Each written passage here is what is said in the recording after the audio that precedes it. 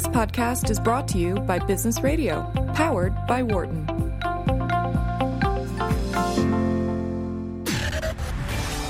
From the campus of the University of Pennsylvania Wharton School, this is Marketing Matters on Business Radio, powered by the Wharton School. Hello and welcome. You're listening to Marketing Matters here on Business Radio, Sirius XM 132. Usually at this time, you'd be tuning in and you'd be hearing the wonderful voices and insights from my colleagues Barbara Kahn and or Americus Reed. But they're not here today. You're stuck with me. I'm Pete Fader, the Francis and Peiwan Cha Professor of Marketing right here at Wharton. And some of you might recognize my voice. I was one of the original hosts way back when, before we just saw that Barbara and Americus were just too talented. But I'm really glad to be back in the driver's seat today. Lots of good things to talk about.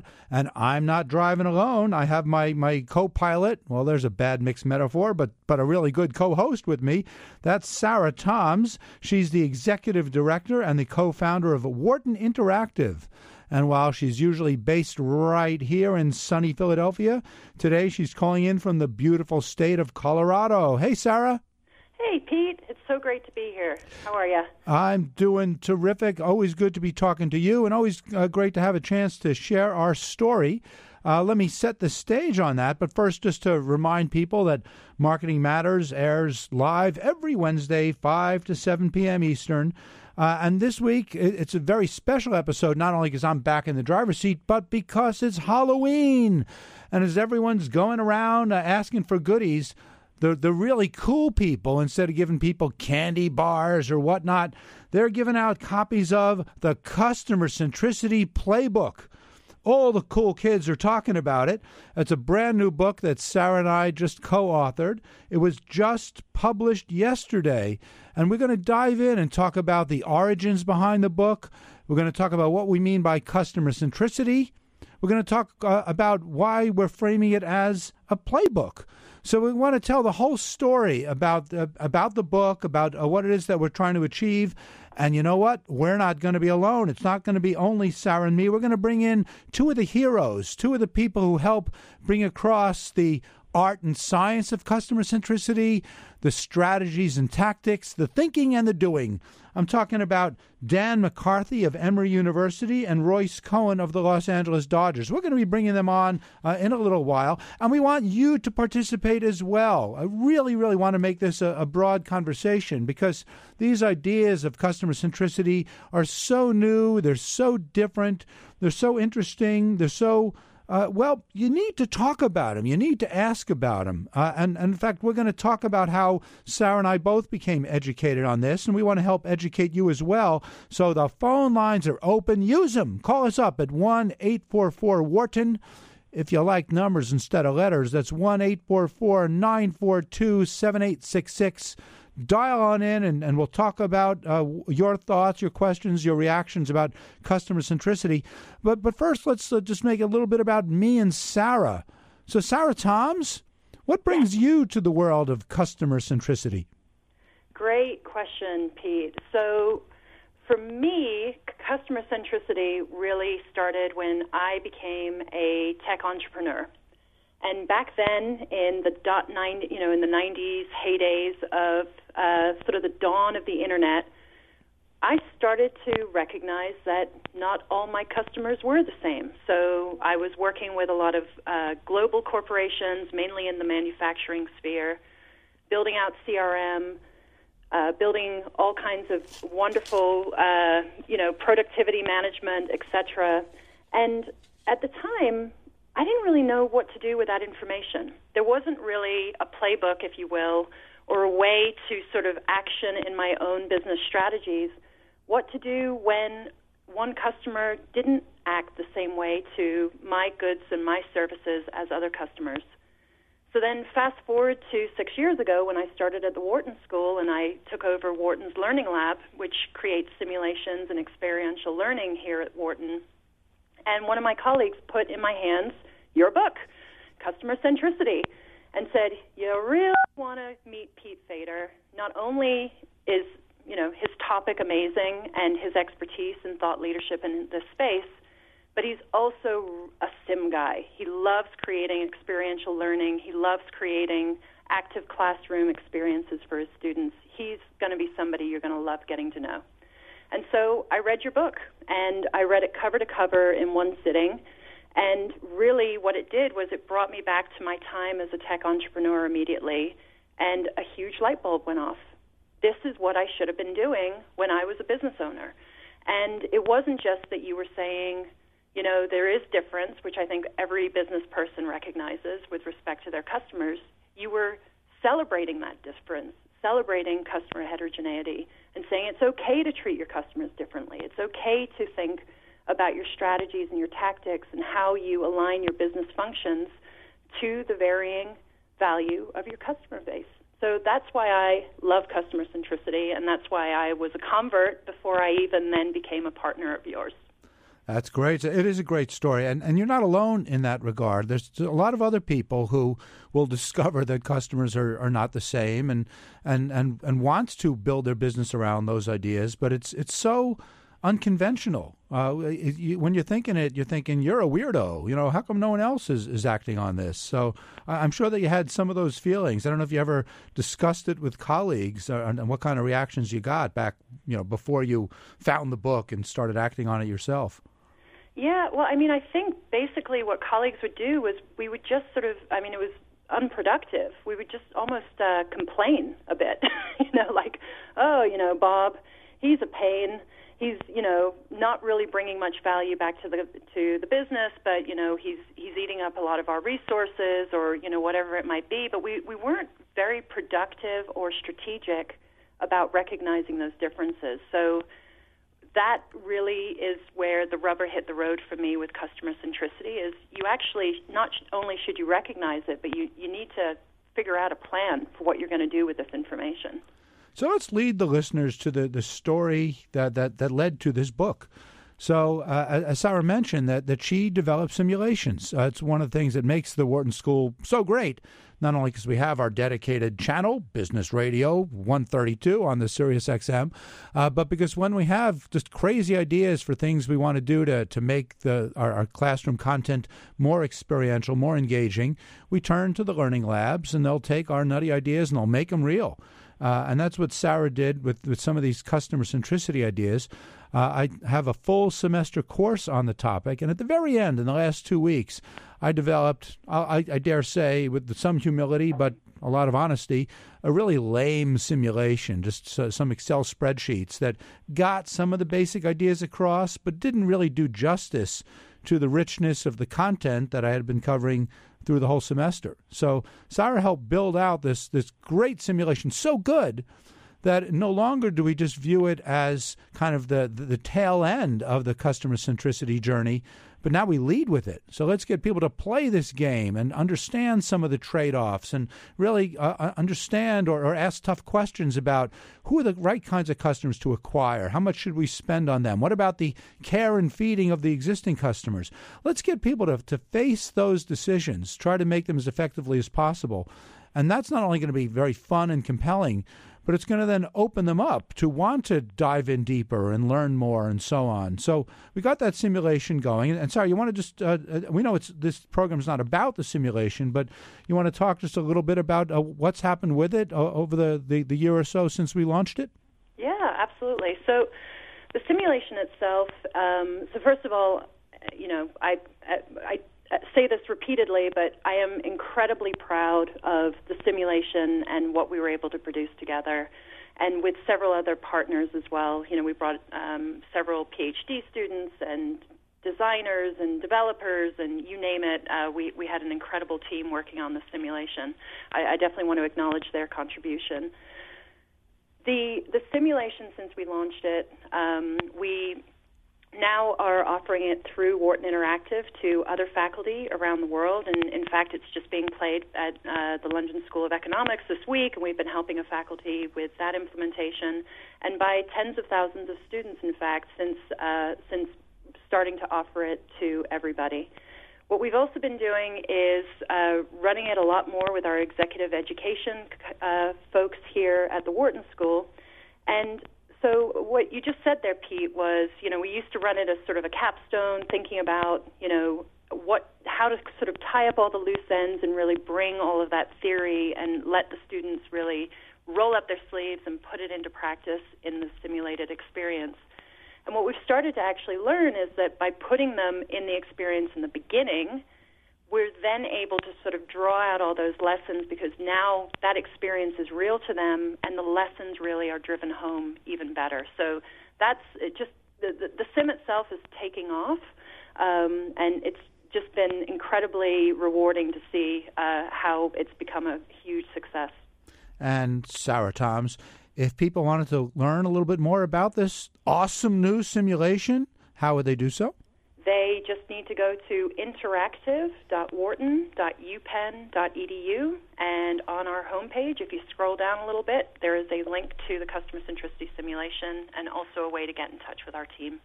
And it really is a great point of pride for Sarah and myself, and even for the Wharton School as a whole. Sarah mentioned that it's being used over in London right now. We actually just wrapped up probably the largest deployment of it right here at Wharton in our Marketing 101 course with hundreds of undergraduate students. They've used the simulation for years, but it's always been a very product-oriented one. Who do we sell the product to?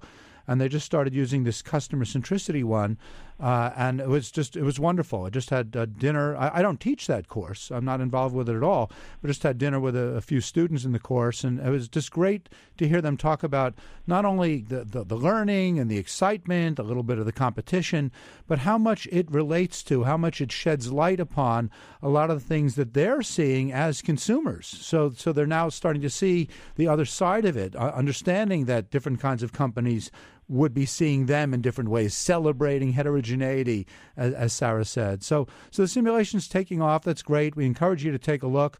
So how did we go from this computer simulation to this beautiful new blue book? Sarah, what's the story there?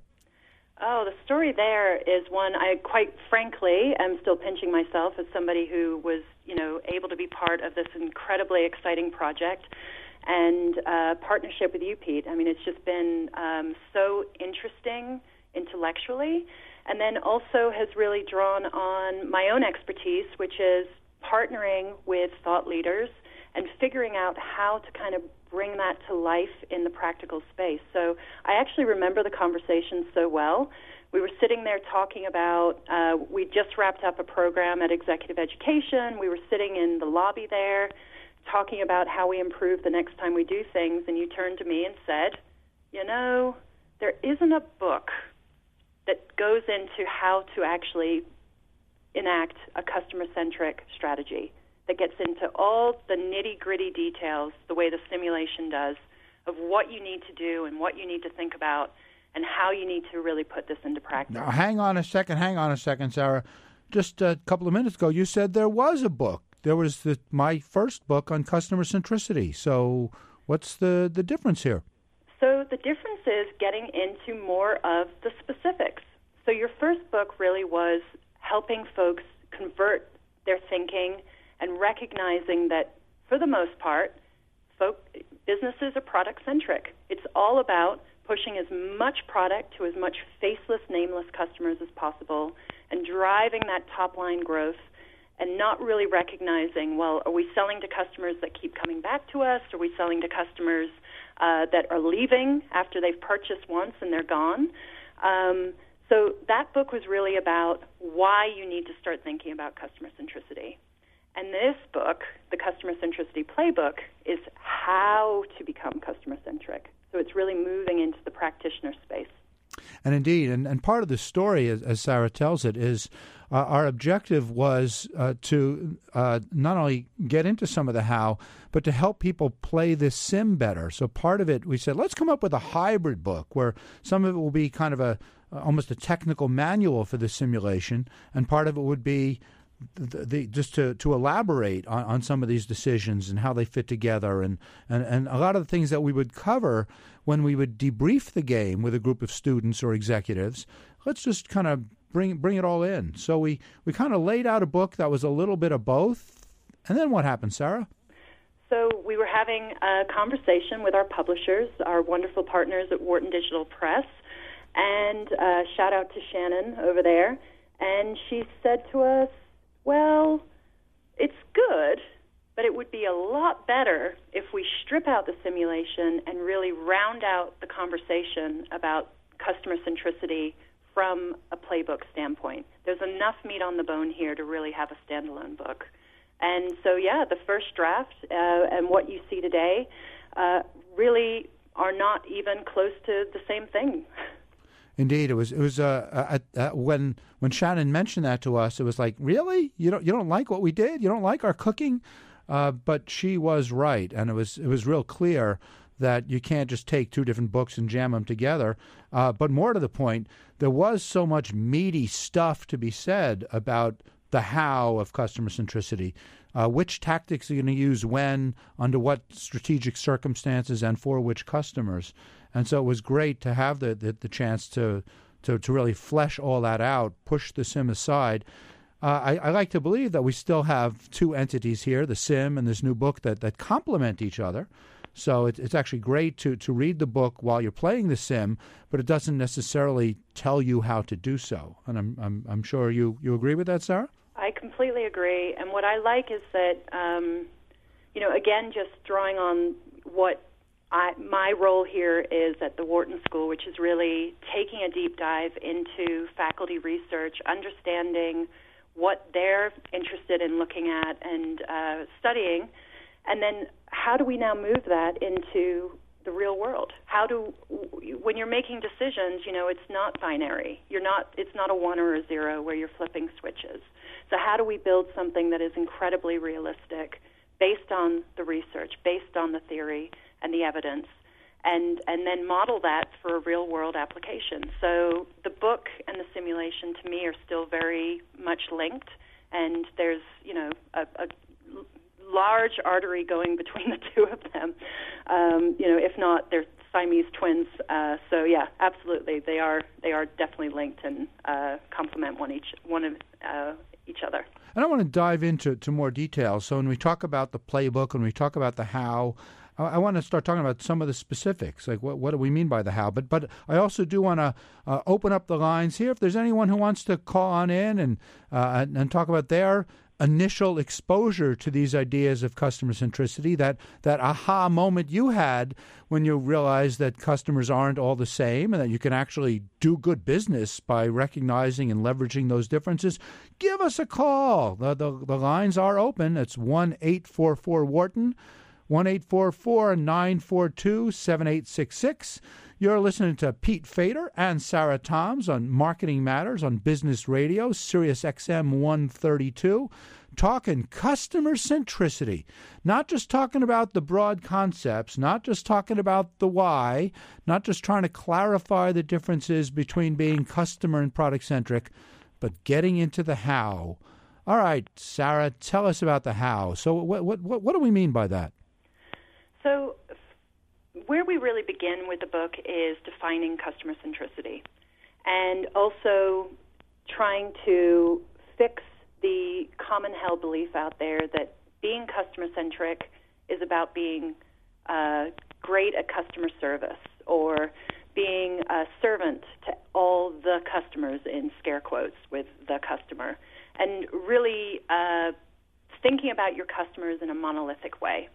And so where we begin is really defining customer centricity as recognizing and leveraging the celebration of customer heterogeneity. So that's where we start.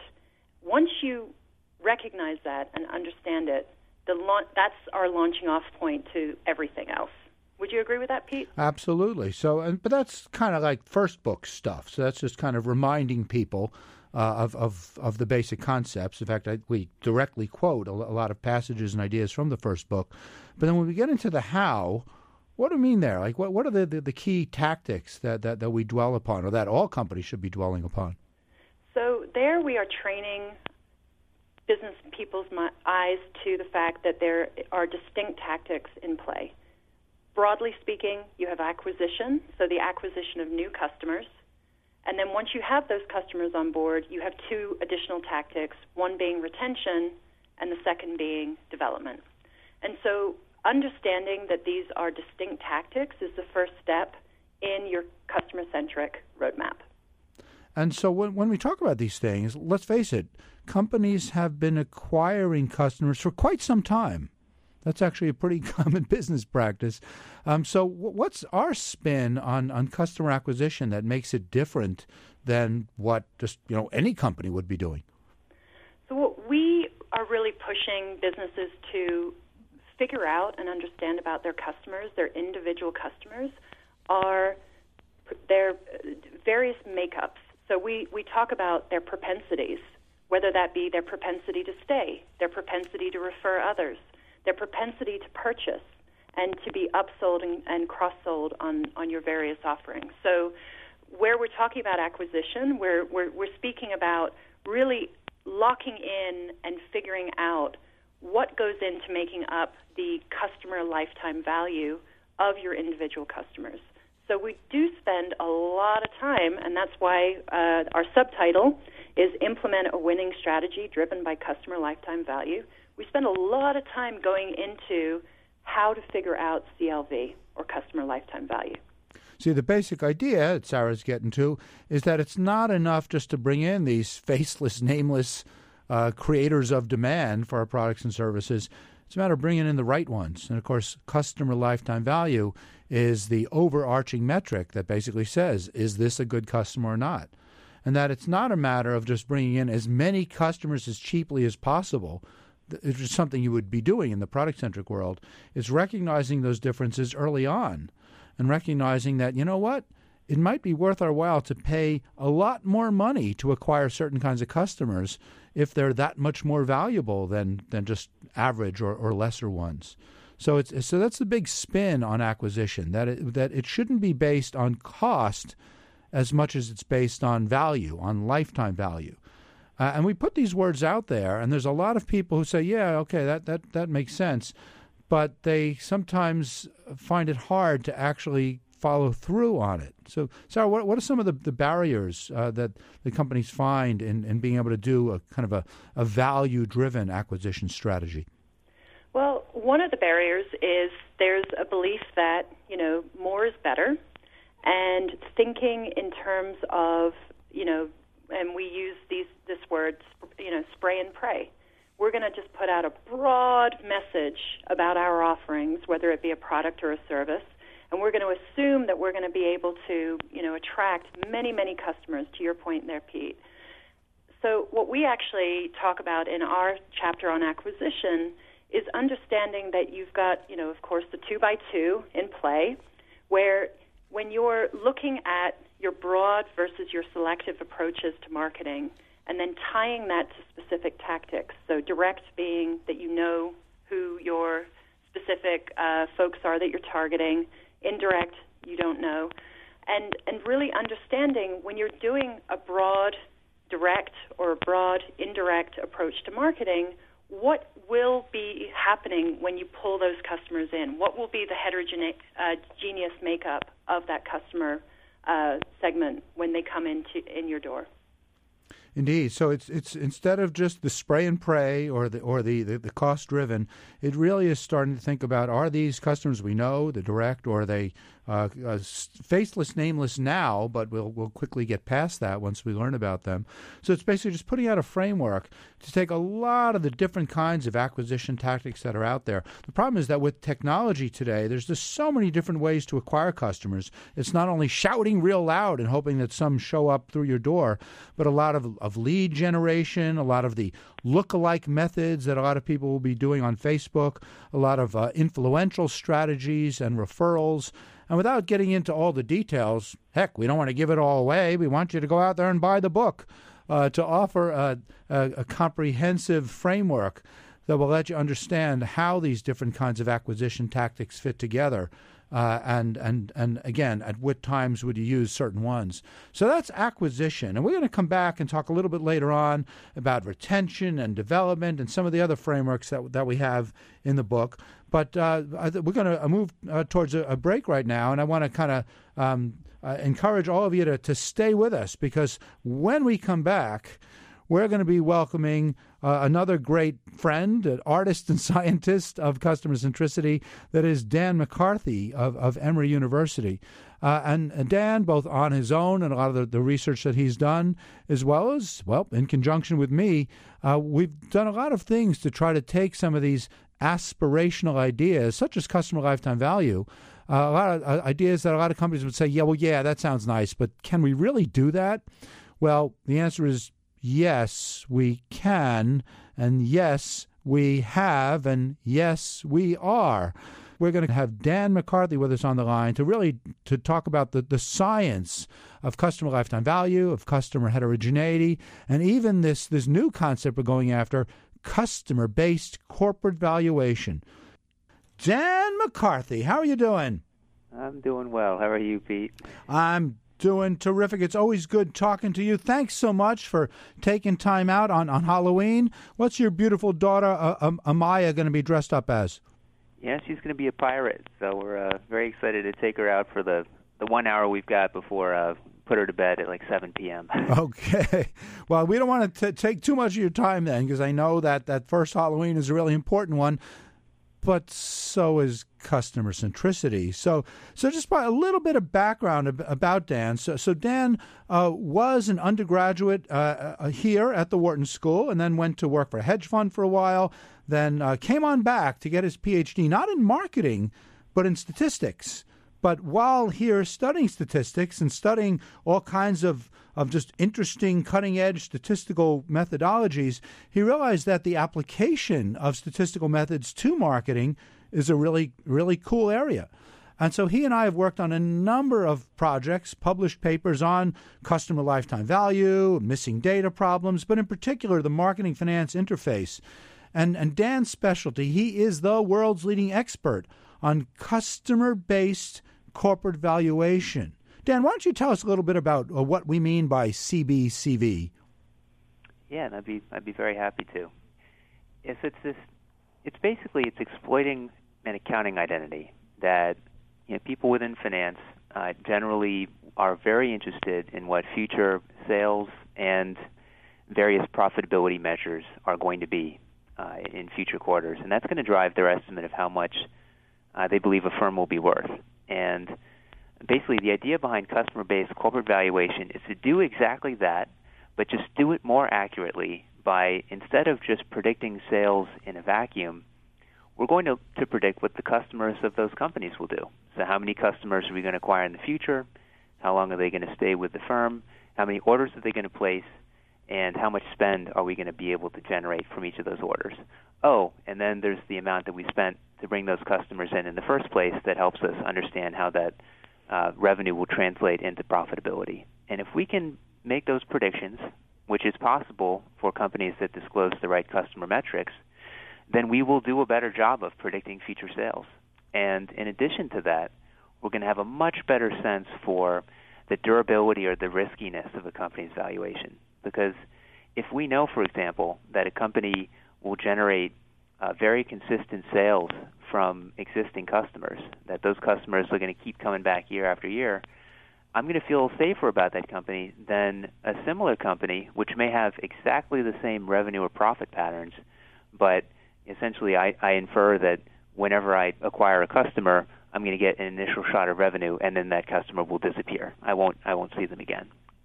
So I'd say that kind of at a high level is what we're doing, and it's been super exciting, obviously for the both of us, but it's kind of taking these models that we've known and loved within marketing and just showing people in finance that, hey, there's some really interesting signal that's contained within these models.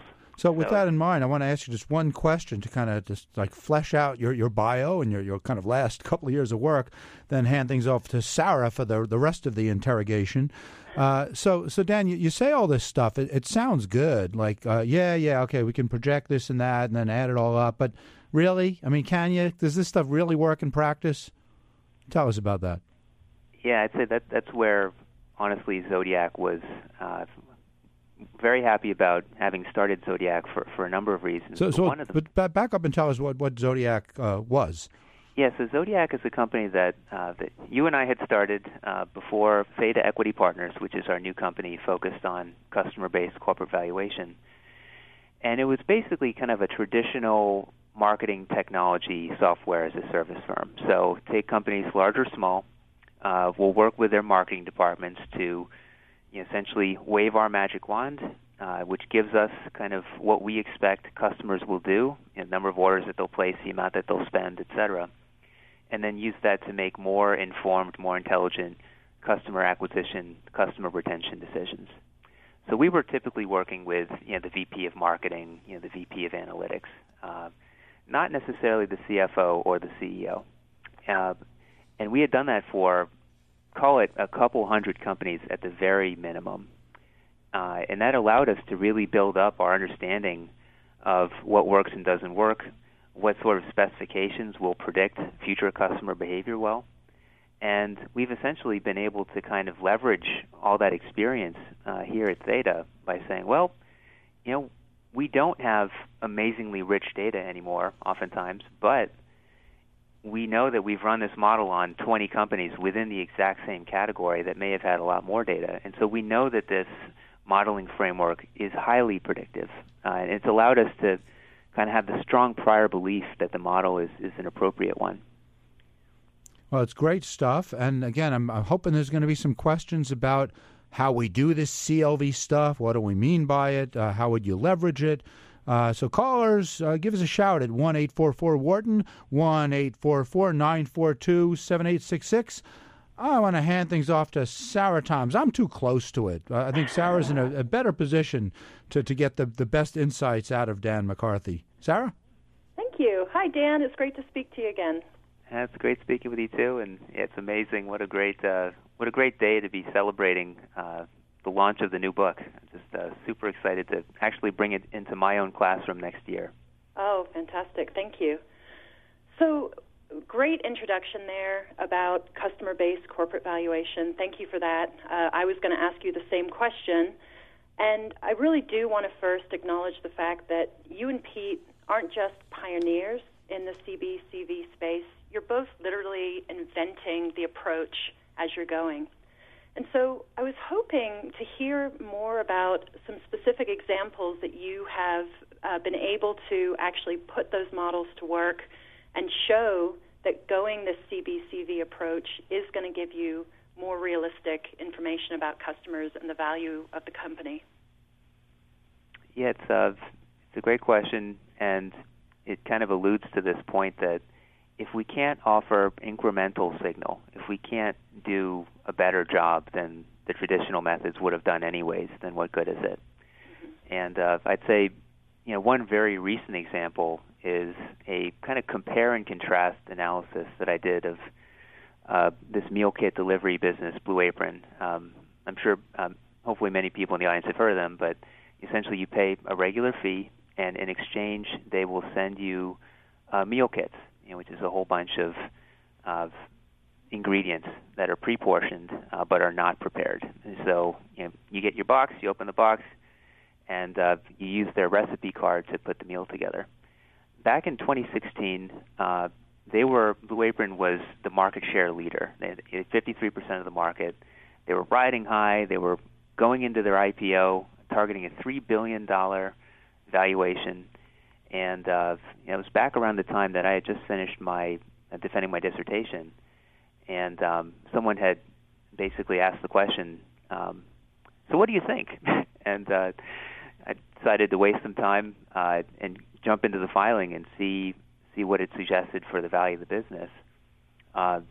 Basically, the big conclusions there were, even though the company disclosed no information at all about their customer retention, if you kind of put together this model for how customers are acquired and retained and make orders and spend, and you just train it on everything that they provided, they gave just enough information to be able to back into their retention curve.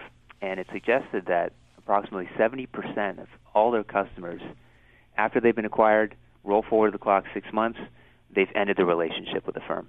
And I didn't go all the way to a formal valuation estimate in the paper, but I did actually do that internally and was coming up with some very low stock price estimates.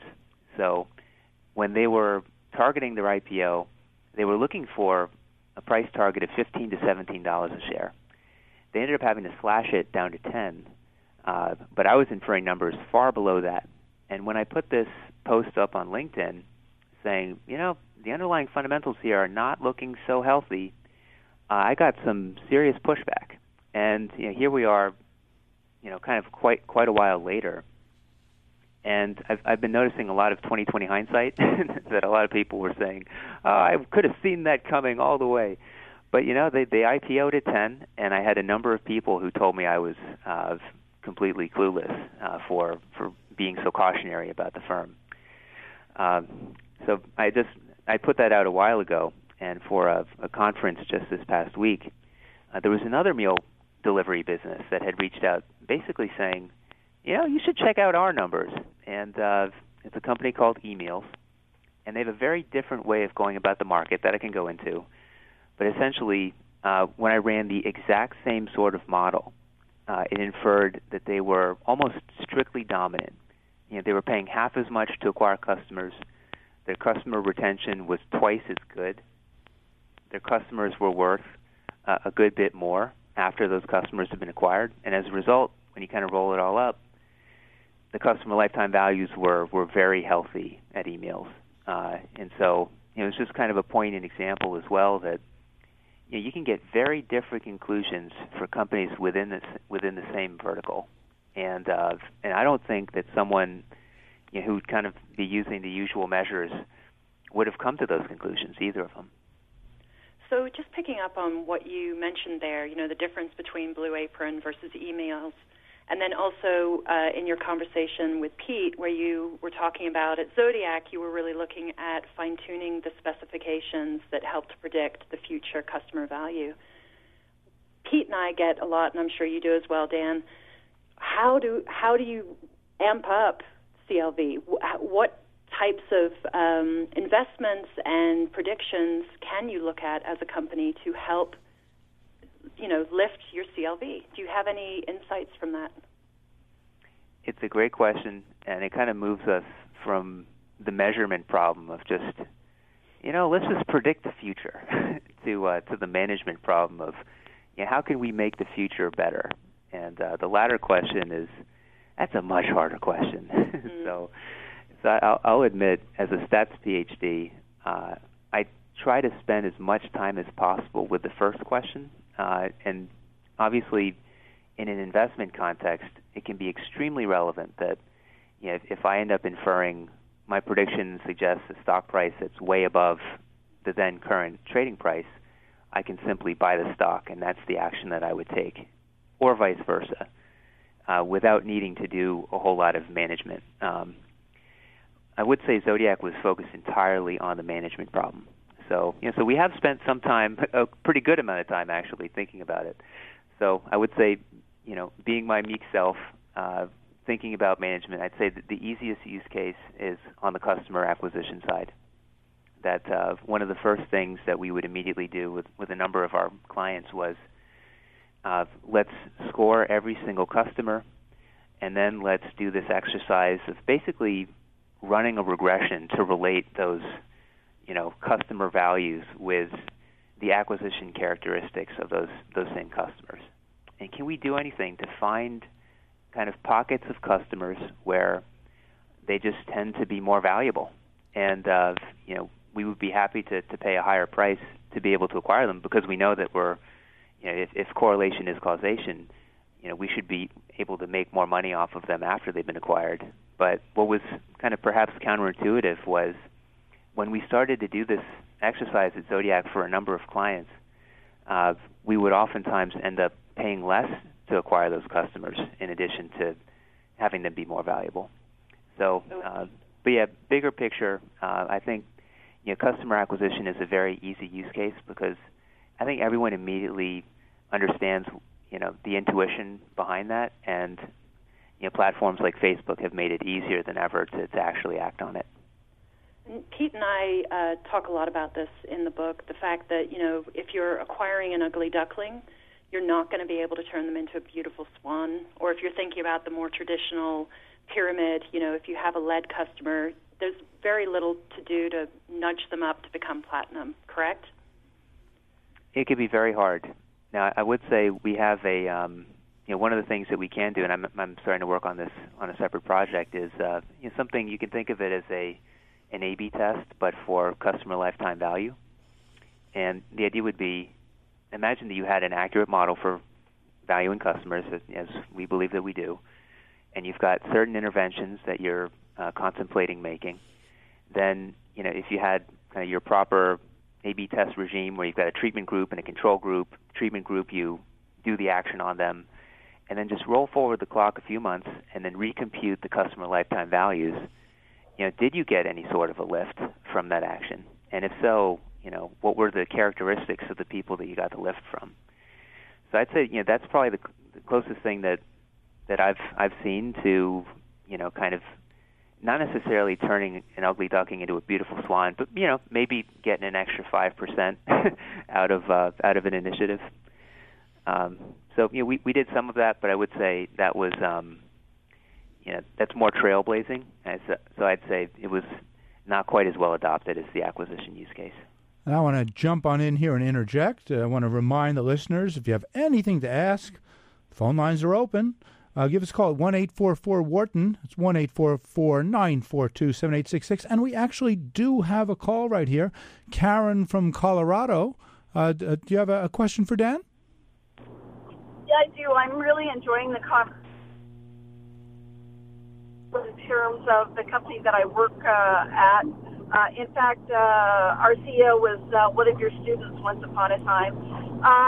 We happen to sell a luxury good direct-to-consumer, ranges in the $150,000 plus, and it's so well made that it is not something that in the 5 years we've been making it that it has even gone to the secondary market. So we're constantly looking for new customers because no one, they keep it and they don't need another one. Is what you're doing something that would be really instructive that makes us want to buy the book and dive into this a little deeper? This is my personal take. If you can only sell one of that product to that customer, and then you never see that customer again, then essentially it's all about customer acquisition, kind of by construction, because there's no repeat business. So that would be, it'd be hard to use kind of customer-centric strategies to improve things on the retention side, unless you had a way of creating new repeat revenue streams. Or I think what we're seeing a lot more of these days is if there's some way to convert that initial purchase into some sort of a subscription offering, where and maybe it's cloaked as a financing plan, but that way you could potentially have the opportunity to receive multiple payments over time, and to the extent that you can make product improvements or software enhancements or sell accessories, it could create opportunities to upsell that customer. But in general, it's going to create more of a relationship, which perhaps can be very beneficial for both your firm and for the customer. Dan, speaking of relationships, what do you think about, for a business like this one, referral and the value that referral might bring, and understanding which of your customers are helping to bring in new referred customers? That would make a lot of sense. Thank you. Yeah, so to me that would be another example of kind of exploiting customer acquisition strategies. And certainly, customer acquisition, there's a lot of customer-centric acquisition strategies that you could pursue. So I think referrals would be a great example of that. But I think Karen's question, it's a good one, because there will be lots of other settings, whether it's a great big ticket item like she was talking about, or even something smaller, something that you would never buy more than once. Let's say, being an old music fan, a record album. You're never going to buy that album more than once. So, as Dan said, it's going to be pure acquisition at that point. And you know what? Maybe you don't need to read the book. Maybe you don't need to think about customer centricity. Maybe it is all about just volume at that point. So I think that's an important theme. We don't want to imply that customer centricity is the right strategy for every single company. There are some, whether it's because you're selling only one thing or for a variety of other reasons, maybe you can't track the customers, why maybe it's not the right strategy for you. But we do want companies to at least think it through, to at least think about the kind of data that they can collect, as Dan said, to think about the kinds of actions they can take to deepen and broaden the relationship, to contemplate how they can grow further customer lifetime value.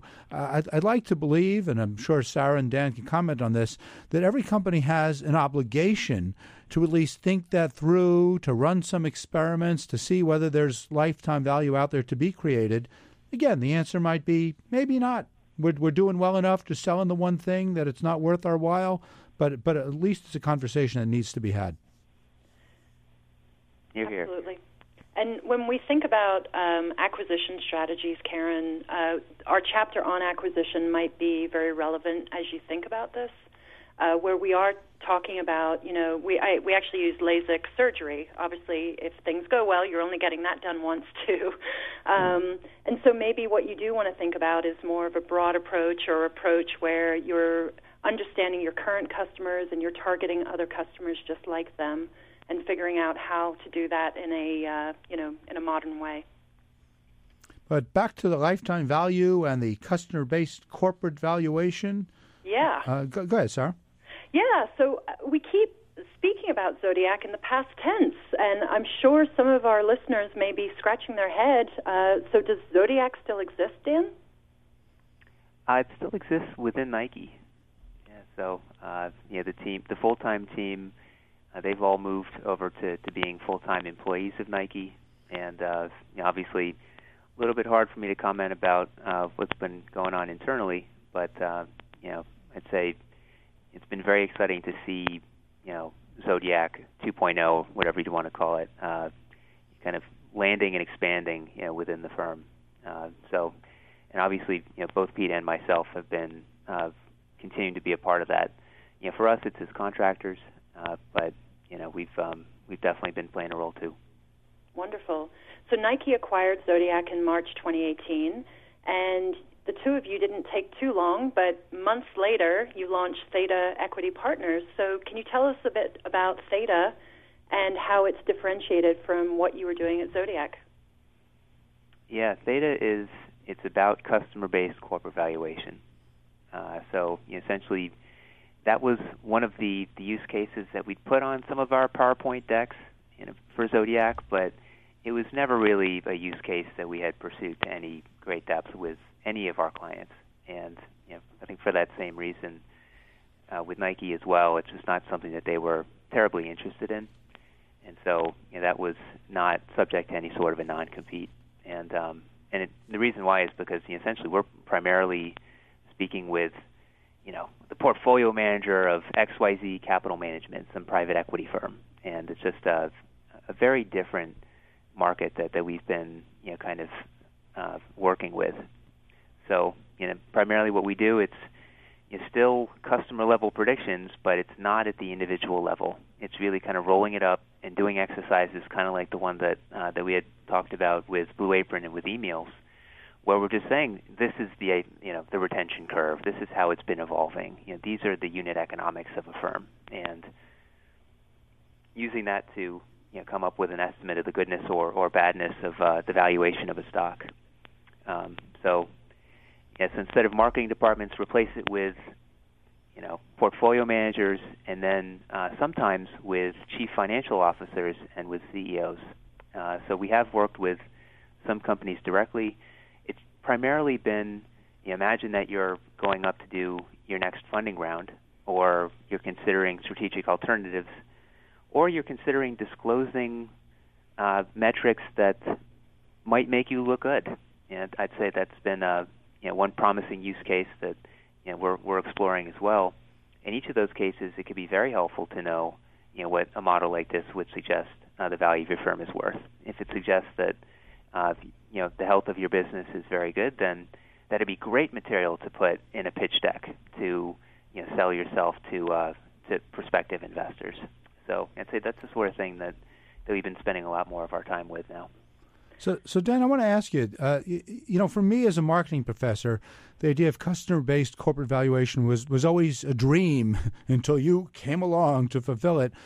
So what's the dream now? As Sarah said, you are inventing or are pioneering a lot of these methods. Now that we've kind of established their legitimacy, what's, beyond just doing this over and over and over again, what's the next big hurdle? What's the big wow accomplishment that lies ahead?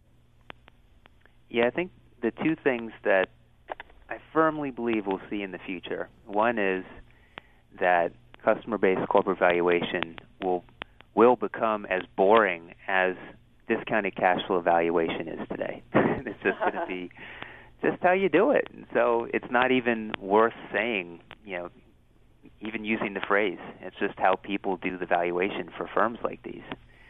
Obviously, we're starting to see more and more companies look at customer-based corporate valuation. We now have one company that is literally publicizing the results of a customer-based corporate valuation in a press release. But fast forward 10 years, and it's just going to be what you see in investment banking reports. It's what you see in sell-side equity research. It's just what you always tend to see. So that would be a great thing to see. The second thing that would be wonderful would be seeing more public companies disclosing measures like this, and perhaps even going so far as to getting some sort of a push from the regulators, say the Securities and Exchange Commission, that they either mandate the disclosure of certain metrics for certain firms or that they recommend them. That to the extent that this information is informative for investors, these firms should feel a push to disclose them. And maybe it's that we see that push coming from their investors, that they have large shareholders that would really like to know these numbers, that they are able to encourage them as well. So wherever the pressure is coming from, whether it's shining firms within the industry, the investors, the regulators, let's see hundreds of companies disclosing these measures on a very regular basis. Thank you, Dan McCarthy. So great for you to take time to join us. Go trick-or-treating with Amaya the Pirate right now. Listeners, you want to link in with Dan McCarthy or follow him on @D_MCCAR. We're going to talk more about that, but first we're going to take a break. This is Marketing Matters on SiriusXM 132. For more insight from Business Radio, please visit businessradio.wharton.upenn.edu.